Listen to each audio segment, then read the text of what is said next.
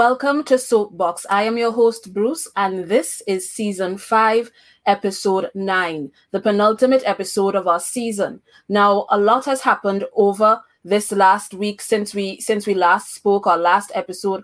So we thought we would catch you up with perhaps what you might have missed. I'm not sure how you would have missed it. But again, some of the stories making headlines over this past week, and as usual, give our thoughts on it. Now, I want to begin firstly by recognizing the passing of Brother Resistance, Lutalo Masimba. And I want to say that I think his presence was undeniable, and I said so on social media. I think his absence will also be a loss, not just for the Calypso fraternity, but also for the Rapso movement. I cannot identify, for my generation at least, an artist that had done it like Brother Resistance has or had.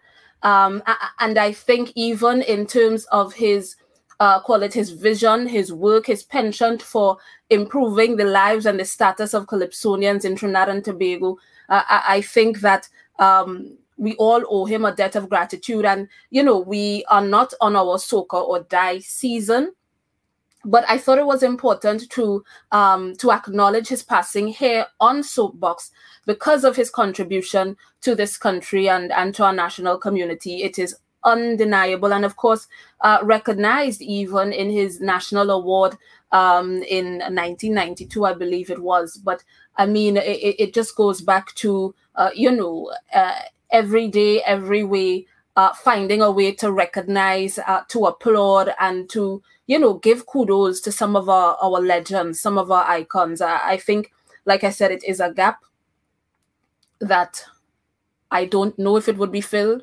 I hope it would be. And long live Rapso. And again, hopefully, Tuco can, recover from this great loss. I want to segue from there, and again, you can check out some of the clips that we posted on social media in terms of not just tributes from other artists in the Calypso and Soca fraternity, but also from the Carnival Institute, from an interview that they had done with Brother Resistance. And let me just say again, this is why it is important to document our history, our culture, and again, some of these icons, because how else will we teach the next generation? I hope that they, and we had this conversation a couple months ago when Singing Sandra passed. I hope that parents and even those in our generation, I hope that we are passing down these lessons through music, and I hope that we are sharing in the culture. But other headlines, not on the culture front, of course, we know that even vaccines and the COVID-19 pandemic continues to be a headline. Of course, this week again, when I say this week, I mean the week that has gone, another monumentous occasion in our pandemic, what you call it, pandemic life, living with the virus. I'm not sure what we call it. I don't know if we have to take ownership of the pandemic, because it is our pandemic, and it is because of our lack of response, in some ways personal as well as global, that we are still in this situation. But again, I digress. But a monumentous occasion last Tuesday when 800,000 doses of Sinopharm entered the country. And again, we know the geopolitics of the situation. It is always interesting for me to see other people not understanding who we are in the global space. Yes, God is a Trini, but not everybody recognizes that. We are a small state. Not everybody understands. Again, in the context of, and we spoke a bit about it in the energy sector, where, we spoke about us being price takers and not price makers. That kind of vulnerability and that kind of position is not just in the energy sector and in prices. It is also in, like I said, our geopolitics and international relations, where those who produce, those who have the power to do will do, and where we are not in a situation where we are a producer, then we have to accept what we must accept. And again, we cannot force any country to give us vaccines. There are a number of negotiations taking place every Saturday. We hear the Prime Minister talk about it. But again, no country is under any obligation to help us, to give us anything for free. And that's why we rely on these negotiations. But more than that, the US is not there to bail us out. Again, people talking about a preference for this and a preference for that. Where is the Pfizer? Where is the Moderna? Where is the Johnson & Johnson? And so again, we said in episode 4 in Vax Facts, and I will say it again, the best vaccine is the one available to you. That is the mantra of the Ministry of Health. Like I said, the vaccine diplomacy and who is upset that China is giving vaccines or more vaccines than other countries like the US and the UK, well, go ahead, be upset, wait for it. But at the end of the day, lives are at stake and livelihoods are at stake. Anyway, I digress, because again, I feel like there is something to be said when you come from a country like ours, when you come from a region like ours, and not understanding your place is very un-Trini of you. If it's one thing Trinidadians must know, is the place. And I'm not saying that you must stay in that place, or that you are relegated, or that you are somehow confined to that place or that space, but understand the situation and then act accordingly. That's all I say. Anyway, with that brings 800,000 doses, approximately 400,000 people that could be vaccinated. And again, that is in addition to the almost 200,000 people that could be vaccinated with previous doses, whether it is Sinopharm or AstraZeneca doses coming out of the COVAX, and the gifts from India, the gifts from Barbados, etc., and from around the region. And so the Ministry of Health has set a target in terms of the number of persons that they're hoping would be fully vaccinated by the end of August. Again, the goal is to vaccinate in total, I believe, 900,000 persons, at least, as in order to get to that place where they can say that there is, enough vaccinations for herd immunity. I can't remember the August target at the moment, but the 400,000 plus that previous 200,000 would take us to 600,000 persons fully vaccinated. Again, with a deficit of 300,000 persons to make that 900,000 quota.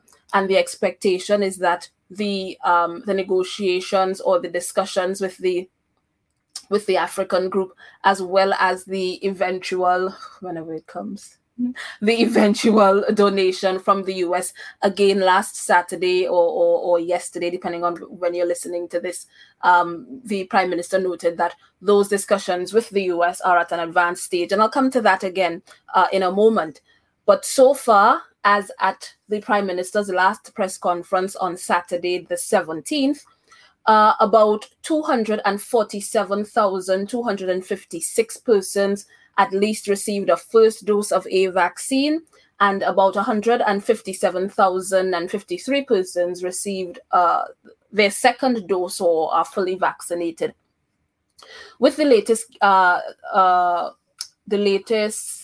receipt of vaccines, of Sinopharm vaccines, that 800,000 that I mentioned before, the Ministry of Health is looking to ramp up their daily vaccination targets. Now, you would note that previously, when we got the 200,000 doses, etc., that the target was about 1,900 or about 2,000 doses delivered per day.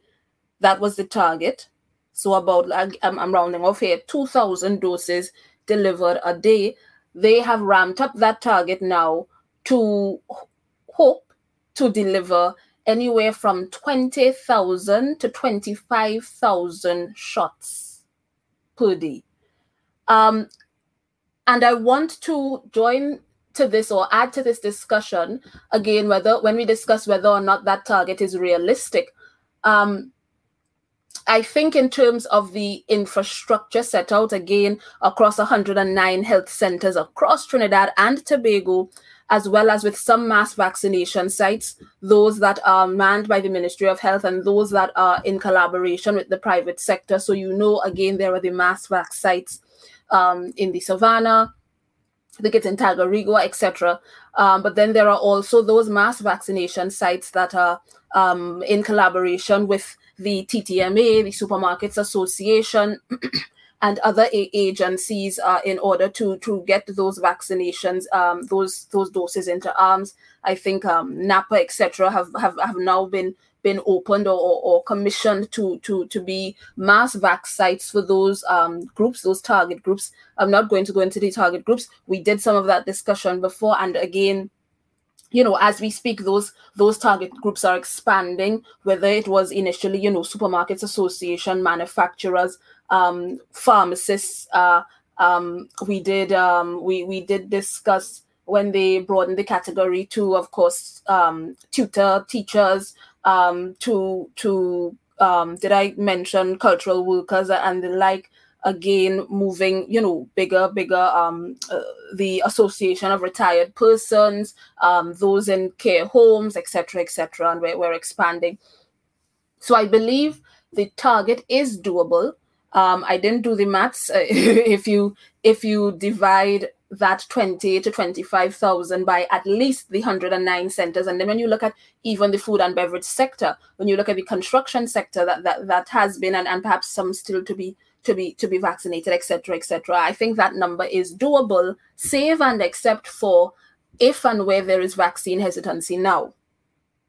Based on what we've seen, in the first attempt at mass vaccination, when we didn't have enough vaccine doses in order to even do a mass vaccination program, but also based on what we saw post-Tuesday when we got the shipment, and then from Wednesday onward, and like I said, when we saw the food and beverage sector coming to get vaccinated, and those lines that we saw, I would say that vaccine hesitancy is a lot lower than the WhatsApp groups would want you to believe. Now, I'm not saying that it doesn't exist. There are still people who are staunch advocates of not taking the vaccine, those who, for whatever reason, real or otherwise, who don't want to take it, those who cannot take it for health reasons, of course, a smaller minority there, because of course you get the advice of your doctor. You don't just say, well, I don't think I should take it because so and so. You have to get medical advice. But also, like I said, there are those who, for whatever reason, refuse to take the vaccine. They are anti-vaccine, and that's fine. But I don't think it is such a large cohort. If we were to compare shares and likes on anti-vax posts versus actual, like, people who actually would not go, I think you would find that those numbers are not synonymous. And like I said, the evidence is that initial attempt at mass vaccination where the turnout was unreal. And again, the turnout was from the population where most of the anti-vax sentiment had been circulating. And then again here, where we actually have the dosage to conduct the mass vaccination, what we've seen so far in terms of the lines and people showing up, I think is encouraging. I would also add here, actually, let me come back to this mandatory vaccination discussion after. But again, that what we've seen on social media and in groups and in whatever else about not taking the vaccine versus what we're actually seeing where people are coming out, I think it is proof yet again that Trini's just like old talk. Like, we like to make a big fuss and a big hasikara about things, and then you turn around like nothing happened, like it wasn't just spreading nonsense on Facebook and Twitter yesterday, but tomorrow you're there with your immunization card. Okay. Anyway, back to the donations in terms of particularly the US donation. On Saturday, the Prime Minister noted that it would most likely be those Pfizer vaccines. And then the admonition there to those adults who have a preferred vaccine, who are waiting on particular brands to get here before they get vaccinated. One, that delay, let me say before I go to the actual news item, that delay could cost you your life, could cost someone around you their life. And so, again, take what is available early, because again, your full vaccination, if you delay your first dose, that means you delay your second dose, which means you delay your full vaccination. And your full vaccination might be required for participation in certain activities. I know that previously on this platform we discussed where in Barbados there was the move to have those events for crop over, of course, a smaller number in those gatherings, in those fetes. However, you have to either show proof of full vaccination or you have to show a negative PCR test.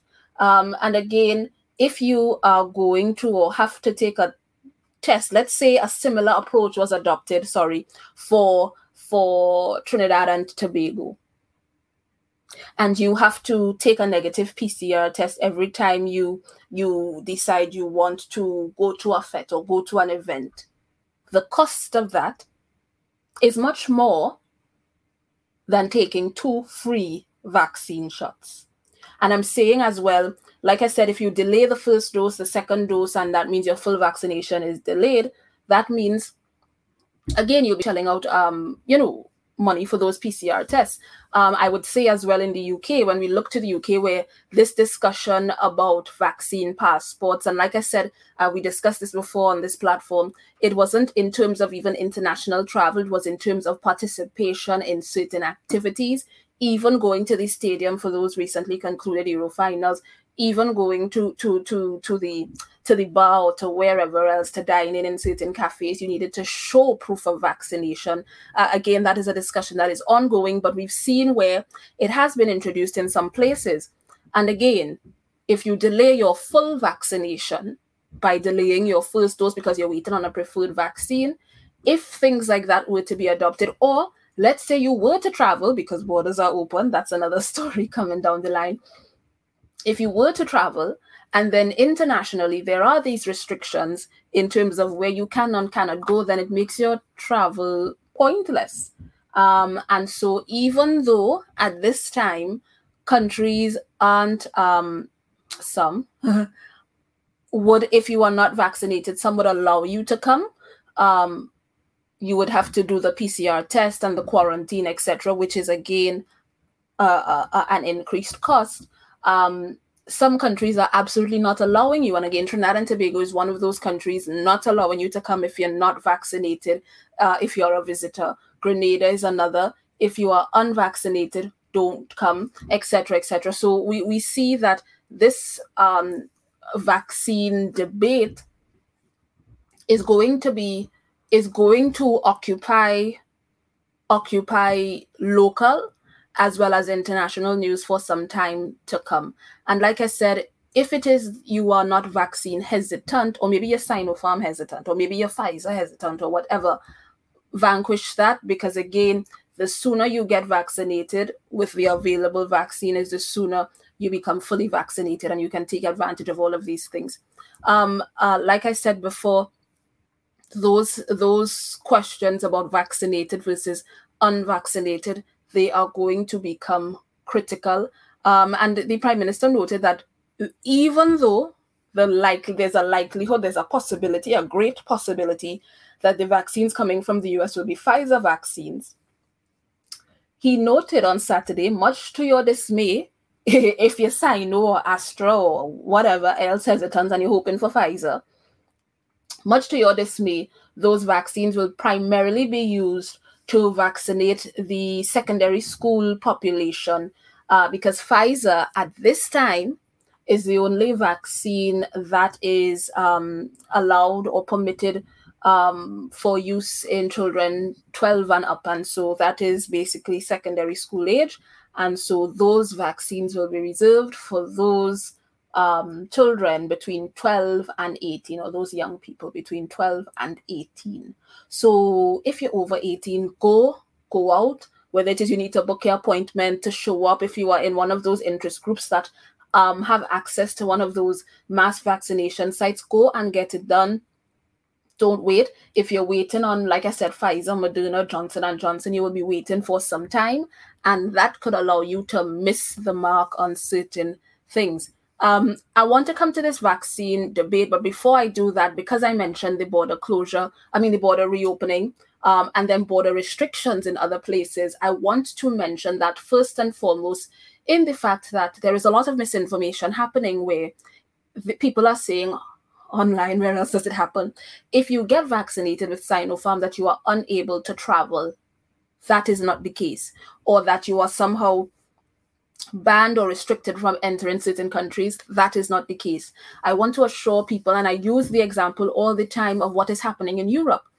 In Europe, those EU countries are recognizing only AstraZeneca that has been produced in Europe. As you know, vaccines, yes, there is a brand. However, that doesn't mean that all of the doses are manufactured in the same place or in the same country.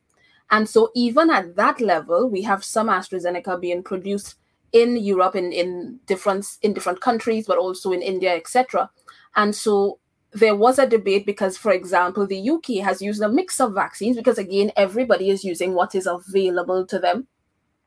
And so there was a question as to whether or not persons in the UK who have been vaccinated with AstraZeneca being produced in India, if they would not be able to travel to the EU, or if they would face different restrictions on entry, like they would have to quarantine, whereas other UK nationals who have been vaccinated with AstraZeneca developed in Europe don't. And so again, that bifurcation, that separation or that distinction, those are small kinks to be worked out. And I say it in the context of national policy has not yet coalesced with international regulations. What do I mean? I mean that, for example, in certain EU countries, they recognize these vaccines, or they have approved for use those particular vaccines, right? And so quite naturally, their border restrictions will be based on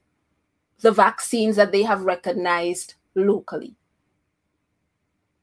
And when I say recognize, I don't mean that the others aren't recognized or that you cannot enter. Again, some of that is misinformation. You can go to Canada, or you can go to the US, or you can go to the UK, etc., once you're not a red list country.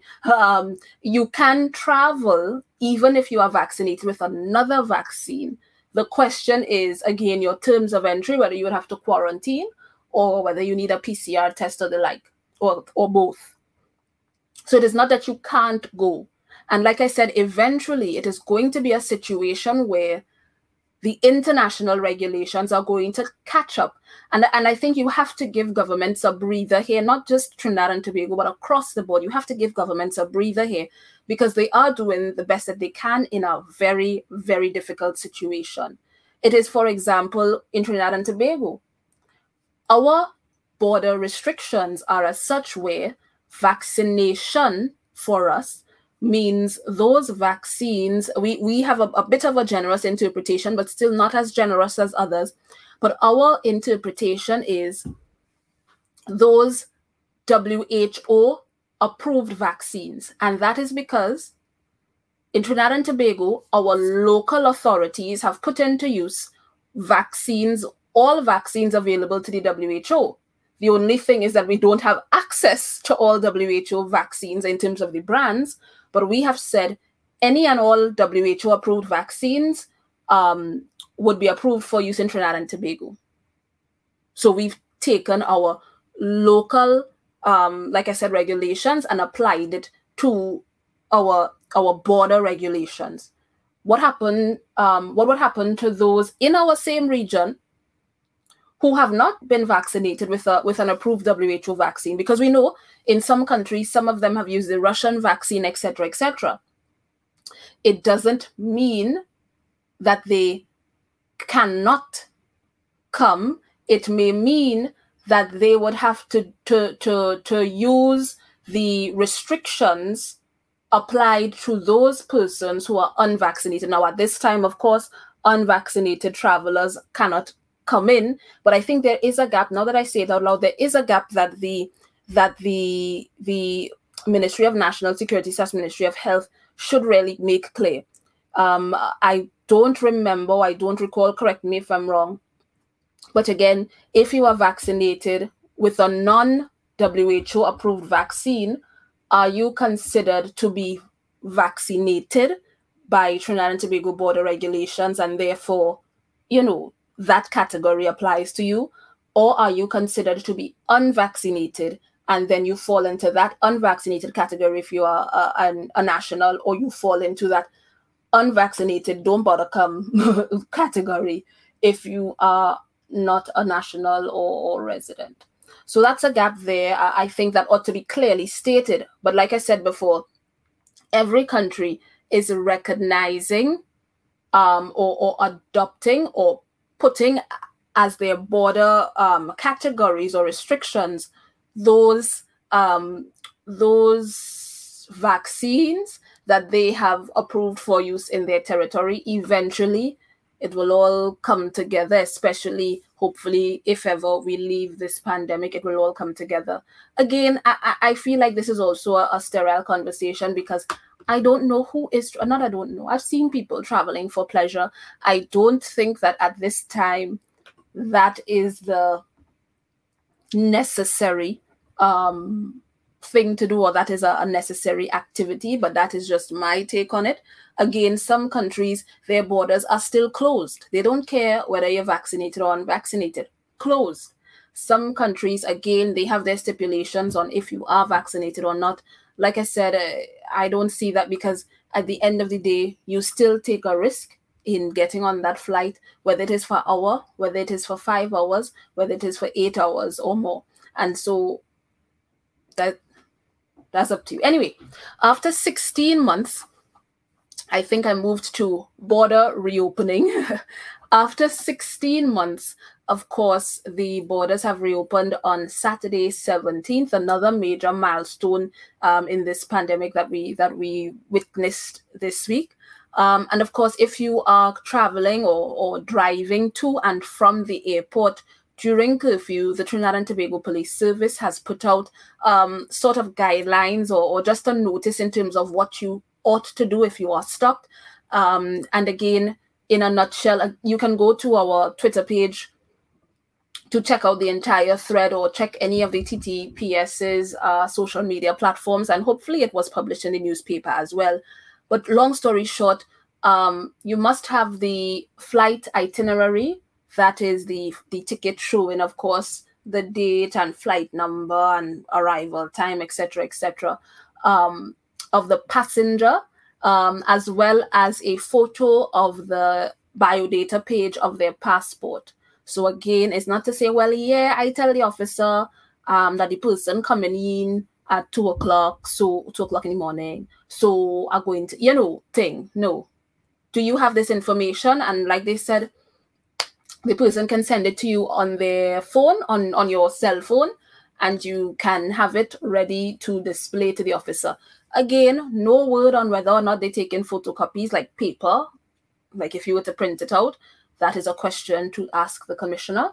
But right now they said display it on your phone, have it on your phone. And maybe they want to have it on your phone because they want to see that the person has sent it to you, and not just that you're photocopying thing, all willy-nilly about the place, and you going to pick up this person, but also John Brown going to pick up this person, whatever, because all they want to be out.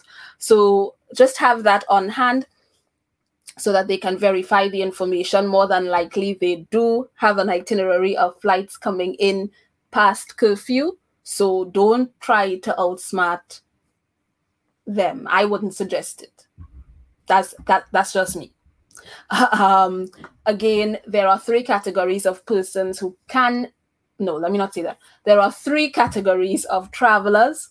If you are vaccinated as a citizen, if you are unvaccinated as a citizen, when I say citizen, I mean citizen/resident. And if you are unvaccinated, of course, you can enter. If you are fully vaccinated, you do not have to quarantine. Of course, you still need your negative PCR test.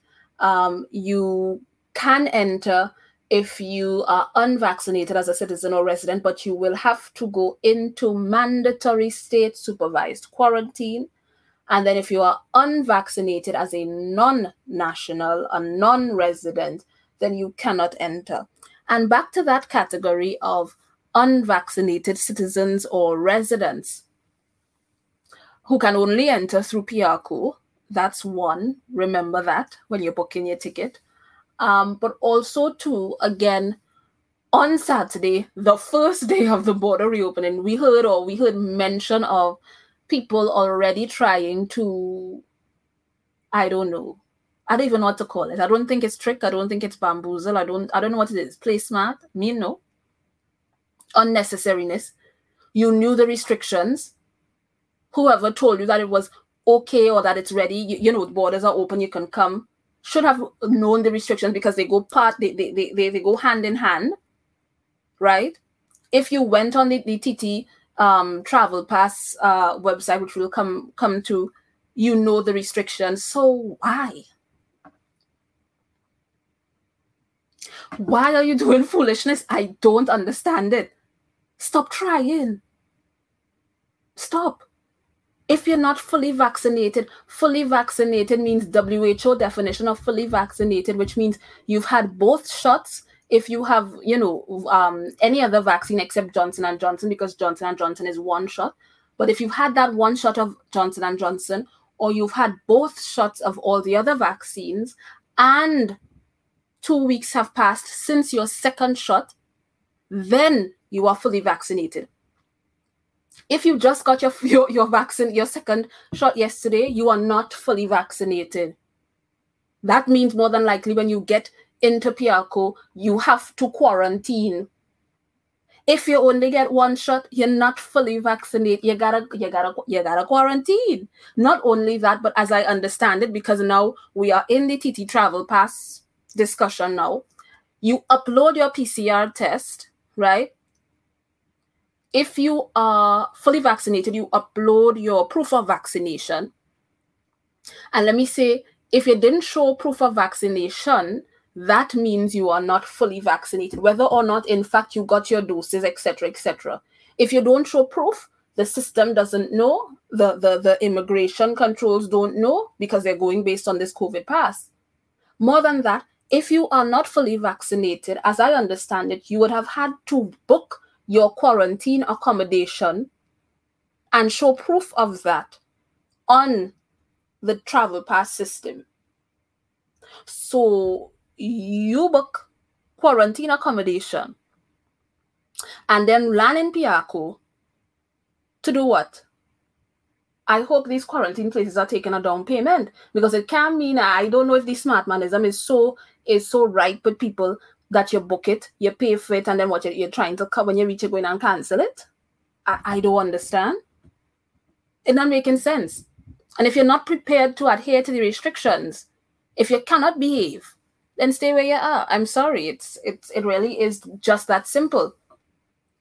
You are no better than those tourists who have come back to the region, especially, you know, we've seen stories out of Barbados, Bahamas, St. Vincent, St. Lucia, Jamaica, where you refuse to adhere to the rules and regulations. And not only that, but you want to pay them fines? Go to the quarantine, the state supervised quarantine centers, serve out your time. I even think that the quarantine, it might be reduced or whatever, depending. I can't remember. Don't quote me on that. Serve out your time, quote unquote. Think of it as the beginning of your vacation. You get to stay in a nice little hotel, right? And then go home to your family. Why are we trying to take unnecessary risks? Anyway, the TT Travel Pass, because you have to put TTRAVEL. I learned that the hard way when you enter in the web address. But the Travel Pass was also unveiled last week, Wednesday, I believe it was. And again, like I said, you have to upload the necessary documentation. You need your PCR test at most 72 hours before you travel. So the suggestion is get your PCR test within that 72-hour period, and then go on to the Travel Pass site. You also have to have your flight information, etc., etc. So you have to have everything, PCR, vaccination, proof of vaccination, that is, and your flight information when you go up on that site. And again, you have to have the same for all persons within your party. So if you do have a child below 18, 12 to 18, who is vaccinated, you can upload that information as well there. And so that is on Travel Pass. Again, we posted this on social media. You can see all of that on any of our platforms. Follow us at Soapbox CBEAN on Facebook, Twitter, and Instagram. So let's move on. Our next conversation is on digitization or digitalization. As you would have seen again last week, I tell you a lot happened last week. On Monday the 12th, the Prime Minister, Dr. Keith Christopher Rowley, advised the President of the Republic to, the usual, revoke the appointment of XYZ and appoint la. So, long story short, it was the Ministry of Public Administration and Digital Transformation when the Prime Minister unveiled his cabinet back in July of 2020. Now, what happened on Monday is that ministry was split. Again, for those of you who might not know, we've always had a ministry. When I say always, for quite some time, we've had a Ministry of Public Administration. So in 2020, digital transformation was added to that. And at that time, we had Senator Alison West, who was appointed minister. And then we had Hassel Backus, who was appointed minister in the Ministry of Public Administration and Digital Transformation. On Monday, that ministry was split. And so Minister West retains the portfolio of public administration. And now Hassel Backus, who was minister in the Ministry of, is now minister of this new ministry, the separate ministry, Ministry of Digital Transformation. So I'm going to let that sink in for a moment. What does this new Ministry of Digital Transformation mean? Now, we know that even before, and I assume that iGovTT now falls under digital transformation, because we've seen in various iterations where there had been a focus on ICT, on digitization, on e-governance and the like, right? So the expectation now is that in its own ministry, digital transformation will get the kind of legs and momentum needed and that kind of focus to relate or to turn into something that is, I wouldn't say tangible, but monumentous. When I say that, I mean this Ministry of Digital Transformation is not the first foray into digital transformation in Trinidad and Tobago. That's what I'm trying to say. This is not the first time or the most significant thing to happen in terms of, like I said, this transition to e-governance, e-systems, and again, greater efficiency. It is not the first. It might be significant, or it might be highlighted a lot, because we are people who like to see tangible things. And so seeing a ministry with a logo and a title and a minister and whatever, seeing it is believing it for us. And I say that because, again, as I said before a couple platforms ago, and as I continue to say, because you don't see it, it doesn't mean that it's not there or that it's not happening. There are huge obstacles to chip away at, we know. And we hope that this ministry will bring a sledgehammer to a lot of that. But even before, or even in its previous iteration, and even before, and even in other ministries, over the last decade or so as a country, we have been doing and we have been chipping away at that huge obstacle or that huge boulder. And I mean, I could point to things like the single electronic window or the TT-Biz link, still continuously adding services to that. And when I say adding services, I mean filing construction permits online, doing other regulatory transactions online, getting your food and drug permits online, etc., etc. That is part of that digital transformation.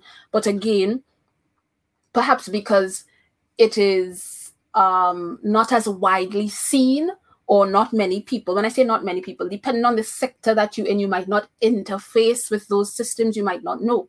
And like I said, because there's no bell ringing up and down, look at this, or because you don't see it splashed on a building somewhere, maybe you don't take notice of it, but that is important.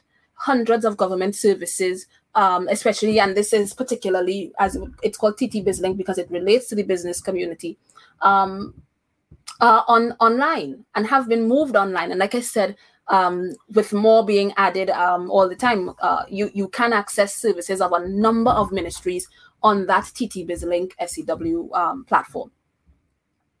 When we talk about paying bills online, some of these, like I said, state agencies or state enterprises that have been moving and pushing for online transactions. Even when we look at recently, and I pointed it out on our social media, when we look at the Ministry of the Attorney General and Legal Affairs, right? Those filing of post-incorporation documents online.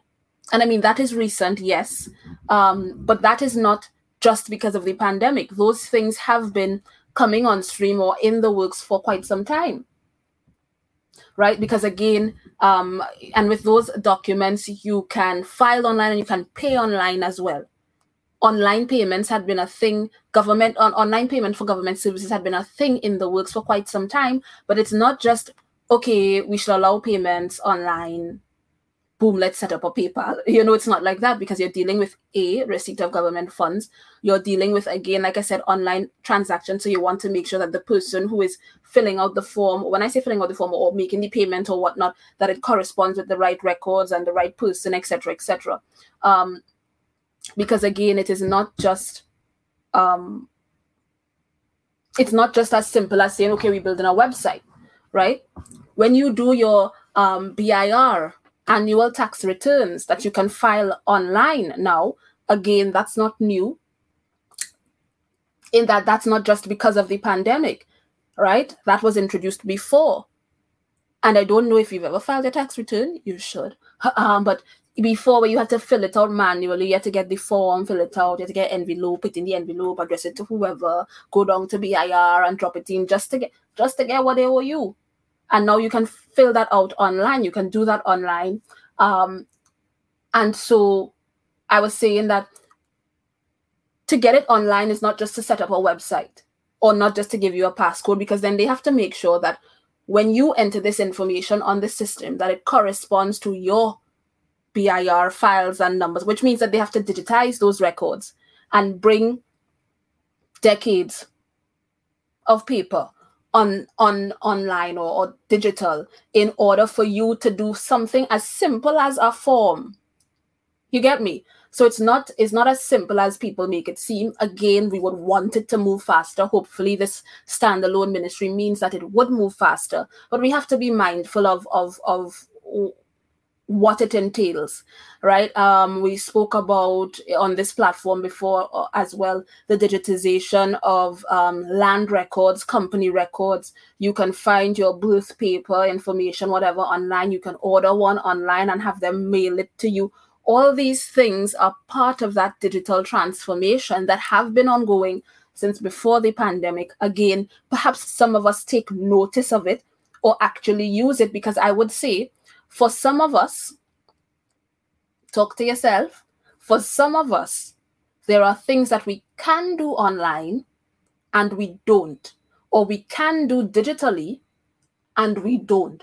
And you can see it with internet banking has been on the rise for the last decade or more. Nearly every, and I'm saying nearly because because I'm a social scientist and I don't like to generalize, but nearly all of the banks, and I would say the majority, I don't want to say all, but the majority of them have online platforms. Yet still, bank lines long. Pre-pandemic, even during the pandemic. And so even when it comes to government services, some of us don't keep abreast of those changes. And so we find ourselves, like I said, down in BIR trying to do XYZ when we could do it online, right? That whole TT Connect initiative and iGov TT, again, it is that move to again, digitize and have digital access to a number of government services as well. And again, if you cast your minds back, how long has that been in the works? And so again, to that extent, especially as I was speaking to the fact that, again, there are a number of things that we can do online and we don't, whether it is because we don't know or because we refuse to. On a program on the July 15th, Brighter Morning with Bo program, former Senator Bo Tuwari, or Dr. Bo Tuwari, interviewed Dr. Keith Rowley, our Prime Minister, and they were talking about this digital transformation split or separate ministry. And Dr. Tuwari made a very useful comment in that, you have to digitize before you digitalize. And so some of the challenge might be in digitizing before we can digitalize, but more so when I spoke to the fact that some things are available, sometimes whether as users, as clients, we don't know or we don't use it, but also when it comes to the back end of things and getting those things digitized and then digitalizing services, we know, right? We would be lying to ourselves if we say we don't expect that there might be pushback from certain quarters for different reasons. Because again, many people see this digital agenda as as one that might promote job losses, or that it would relegate, or that it would cause some jobs to disappear. Right? So we have to, again, always as a society, balance this conversation. Do we want efficiency and a digital service or a service online, whatever? But then that means that Suzanne, right, don't have to walk your file from first floor up to sixth floor. And so there's always that balance. And in that interview, I remember the Prime Minister likening, how the example he used was vaccine hesitancy. The same way that there is vaccine hesitancy, you can say that there is some digitization hesitancy in Trinidad and Tobago. And I tend to agree. There is some of the comments that you hear really doesn't make sense, because at the end of the day, what is our goal?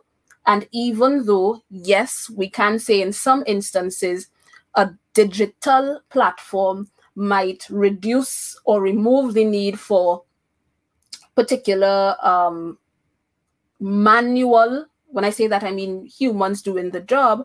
It doesn't mean that all is lost, because then it also promotes employment in other areas. And hopefully, again, our systems are to reduce inefficiencies. And so those might be the first to be targeted. And so if you are in a position that requires human intervention, or where the efficiencies aren't a problem, then I wouldn't have a worry if I were you. I want to move swiftly along because I know that time is going. Am I finished here? I believe that is all I wanted to say on that. I also remember that in that interview, he did mention, and these government ministers have been mentioning it for some time, in terms of this move towards an e-identity, or having a unique identifying number for each citizen, in that, or likening it to how the US has a social security number. And again, I know that the conspiracy theorists are plenty, right? And they are out there. However, I also took in another program can't remember where it was, but again, this thing about we want certain things, we want our systems to function like certain countries. We talk about the US, we talk about the UK, we talk about Singapore, here, there, and everywhere, but we don't want to implement the measures or systems necessary for that to come about. And I also reference, I want to reference here, for example, with the pandemic and the COVID-19 vaccines in the United Kingdom, for example, you have to have a national health system number, an NHS number. Every citizen has one. And what you have to do is you have to register with a, let's call it a doctor, a medical practice in your area. That is a whole nother system that we don't have in Trinidad and Tobago, but I digress. So let's say you registered at the Ministry of Health, or at birth, you're given an NHS number, what the situation is. That NHS number is what you use to book your vaccine. That NHS number tells the administrator, or not even the administrator, tells the system how old you are and which vaccine you are eligible for, because they have they were only given certain vaccines to over 40 and certain vaccines to persons under 40. Again, a different conversation. So having that NHS number, especially at the outset, was a requirement for booking an appointment, because then it also filtered out, they did it by age. So those 80 and over, whatever, based on your NHS number, they know if you're 80 and over or not. It's not to say you call and say, or you whatever. You plug in your NHS number to the centralized system that how many of our millions of people in the UK use, right? And then it validates, because if you are 80 and over, you can't book an appointment. Once you put in that NHS number and you're not 80 and over, don't bother, you can't book the appointment, right? I also recall a friend of mine who initially, when they were vaccinating the elderly, of course, and those with comorbidities. And they would text you when it's your turn, because again, they have your information. If you didn't have to put a phone number, but if you put a phone number when you're registering for your NHS ID, right, they would have the information to text you or email you or whatever the case is. Now, he is 20 something and he got his text at that time. And so the question is, well, how they know you have comorbidities, right? How they know you have whatever respiratory ailment he has. And it is because 2 years before, he presented at a medical center or a hospital, right? Where, of course, they used his NHS number to log him in or to register him at the hospital. And he presented with symptoms of like I said, of whatever it is, whatever respiratory ailment. And so having that record, they know now that in this pandemic, he is a vulnerable person and you should be, you are eligible to take your vaccine early. But you don't want to register. You don't want to give your information. You have all these conspiracy theories in Trinidad. So now you need to get a doctor letter to say you have a and anybody could get a doctor letter. We know for the right amount. Or 60 and over, and all manner of people getting vaccine. But you don't want to have that system in place. You don't want to give that information. And imagine, because we also talk about either Singapore or Estonia, where again, they have a single registration. If you give your information to one government agency, they have a policy where you do not have to give it to yet another for no reason, because they share that information, and that information is attached to, like what the Prime Minister had been saying, this unique identifying number. So when you're walking to BIR and BIR is asking you for your date of birth, right? Your this, that, and the other, they wouldn't need that because they already have it from Ministry of Health, or they have it rather from Attorney General and Legal Affairs, where your birth had been registered. So once they pull up number 0000, right, Aurelia Bruce, they don't need to ask you for your address, telephone, email, date of birth, I don't know, mother's maiden, etc., because it's already there. And then when you turn up at Ministry of Works or whatever, or when you go online to TT Bizlink to get your construction permits, you don't need to give that information again because it is contained in your unique identifier. And again, how much more secure is that than having your information floating around on a piece of paper in a government file somewhere where anybody could just throw an eye on? Anyway, let me come off of this. We perhaps in our next season, because we are wrapping up energy sector episodes, perhaps in our next season, we can deal squarely with this. Maybe, yeah, that's what we will do. We will look at, actually, no, I promised you something else in the next season. I ain't forget you. But we will deal with this question and we will wade into some of these discussions because, again, yes, there is that element of data privacy, data protection. There are those conspiracy theories. There is that general, again, if we are honest with ourselves, a general mistrust of government. When I say government, I don't mean political parties. If you're on this platform long enough, you know that when I say government and governance and political, it means something different. So there is a general mistrust of government and the bureaucracy, the machinery, the institution that is government. We know that there are different things like capacity, human resource capacity, technical capacity, storage capacity, because where are these servers being stored, etc., etc. Lots of questions. But again, when we live in a world that is moving 10 times faster than we are, where does that leave us? Because let me say on this last point, and I will nix whatever else I had to say. Let me say on this last point, you're on Gmail, giving unknown people all kind of information. As in, when I say that, I mean you are sending emails back and forth, and that information is being read and stored, and perhaps even shared and sold, because nothing is free. So when you say, oh, yes, I have a free email address, no, right? You are on social media, Facebook, Twitter, whatever, giving people the puzzles of your life, very easy to put together, even if it is your fake life, because we know social media, some people aren't who they say they are. But again, tracking your location, you don't know. All those cookies and crumbs and whatever else that you are leaving on the internet, right? All those gateways, right? When you fill out those fun quizzes on social media, yeah? When you, oh, what day will you think, and you have to put in your date of birth. Now, who knows who have your date of birth and your information? But you're afraid, Trinidad and Tobago government, but you're not afraid of whatever other hackers and black hats and this and that are online. Not only that, when you apply for your visa, you give everything, all kind of question they ask you. Whether it is US visa, UK visa to go wherever.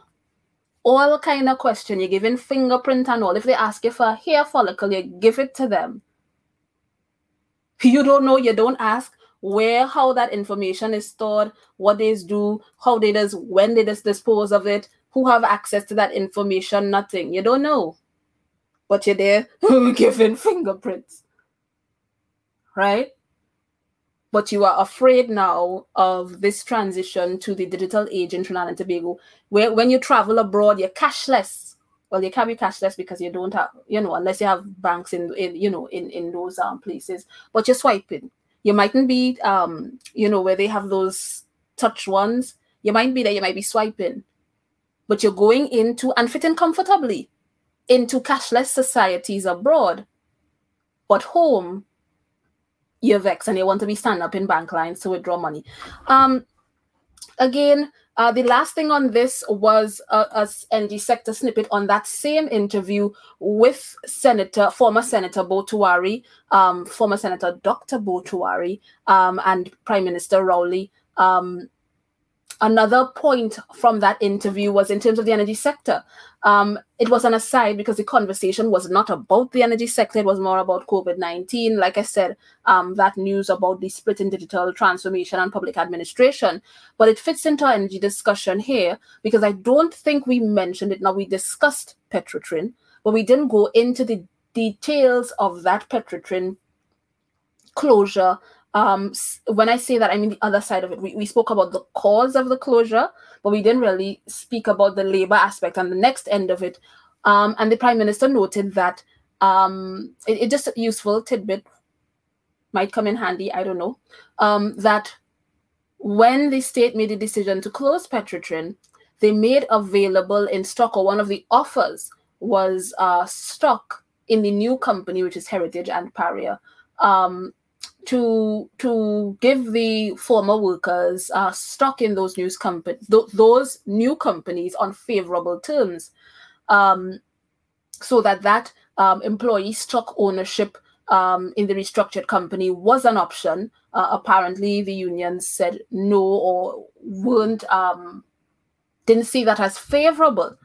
But he noted that Heritage is making over $1 billion a year in profit, with forecasts to do more. I thought that was interesting in light of our energy sector discussion, but also in light of, again, that labor discussion, because the question he asked was, okay, well, where would the employees be if they had taken that stock? And again, I am saying here, sometimes where we take short-term gain, right? Because you want your money, you want all of it now, as opposed to building wealth and investing. And here is a ready investment in an energy company that could have had value to you. So I don't know on the labor front. I don't know where, why, what the details were. So I cannot judge that. But the note that Heritage is making over $1 billion a year in profit, I thought might be a useful tidbit in our energy discussion. And he also noted that the retrenchment exercise cost about $2.7 billion. My note here says yikes. Anyway, that would have been it for me, save and except for you would have seen recently as well, because last episode we did touch on renewable sector, last 2 episodes, and I noted that yet another meeting was had between the Ministry of Energy and Energy Industries and BP Alternative Energy and Lighthouse BP and Shell to focus on Project Lara, which is a solar project in Trinidad and Tobago. So again, if you're keeping abreast, or you had listened to the previous episodes where we spoke about some of those renewable projects that are ongoing in Trinidad and Tobago, and here is an update on one of those. Like I said, I saw information on that meeting coming out into the public domain. Guys, I talk more than I anticipated. This was supposed to be short and sweet, just highlights of what you missed, but you know me. And this has been what's up. Like I said, a jam-packed week. Hopefully we have a smooth sailing, relaxing, no major news other than positive news. We always open to positive news coming up in this next week. A busy week in the Republic, lots of milestones. But next week we will return to put a cap on our energy sector episode season with episode 10. We've come to the end of this season. In that episode, we will wrap up our energy discussion and hopefully feature what I had promised you. Would be an outlook on the region's energy sector, specifically Guyana. Hopefully we will have that in the next episode, fingers crossed. And I am duty bound to remind you that we are still in a pandemic. Never mind 800,000 doses touchdown. We are still in a pandemic. If you have both shots, even if you have both shots, right? Still, if you only have one shot, and especially if you've had no shots, remember the 3 Ws. The 3 Ws are still important regardless of your vaccination status. Remember to wash your hands, wear your mask, and watch your distance. See you in the next episode for our final episode of the season. So don't forget to get on your soapbox.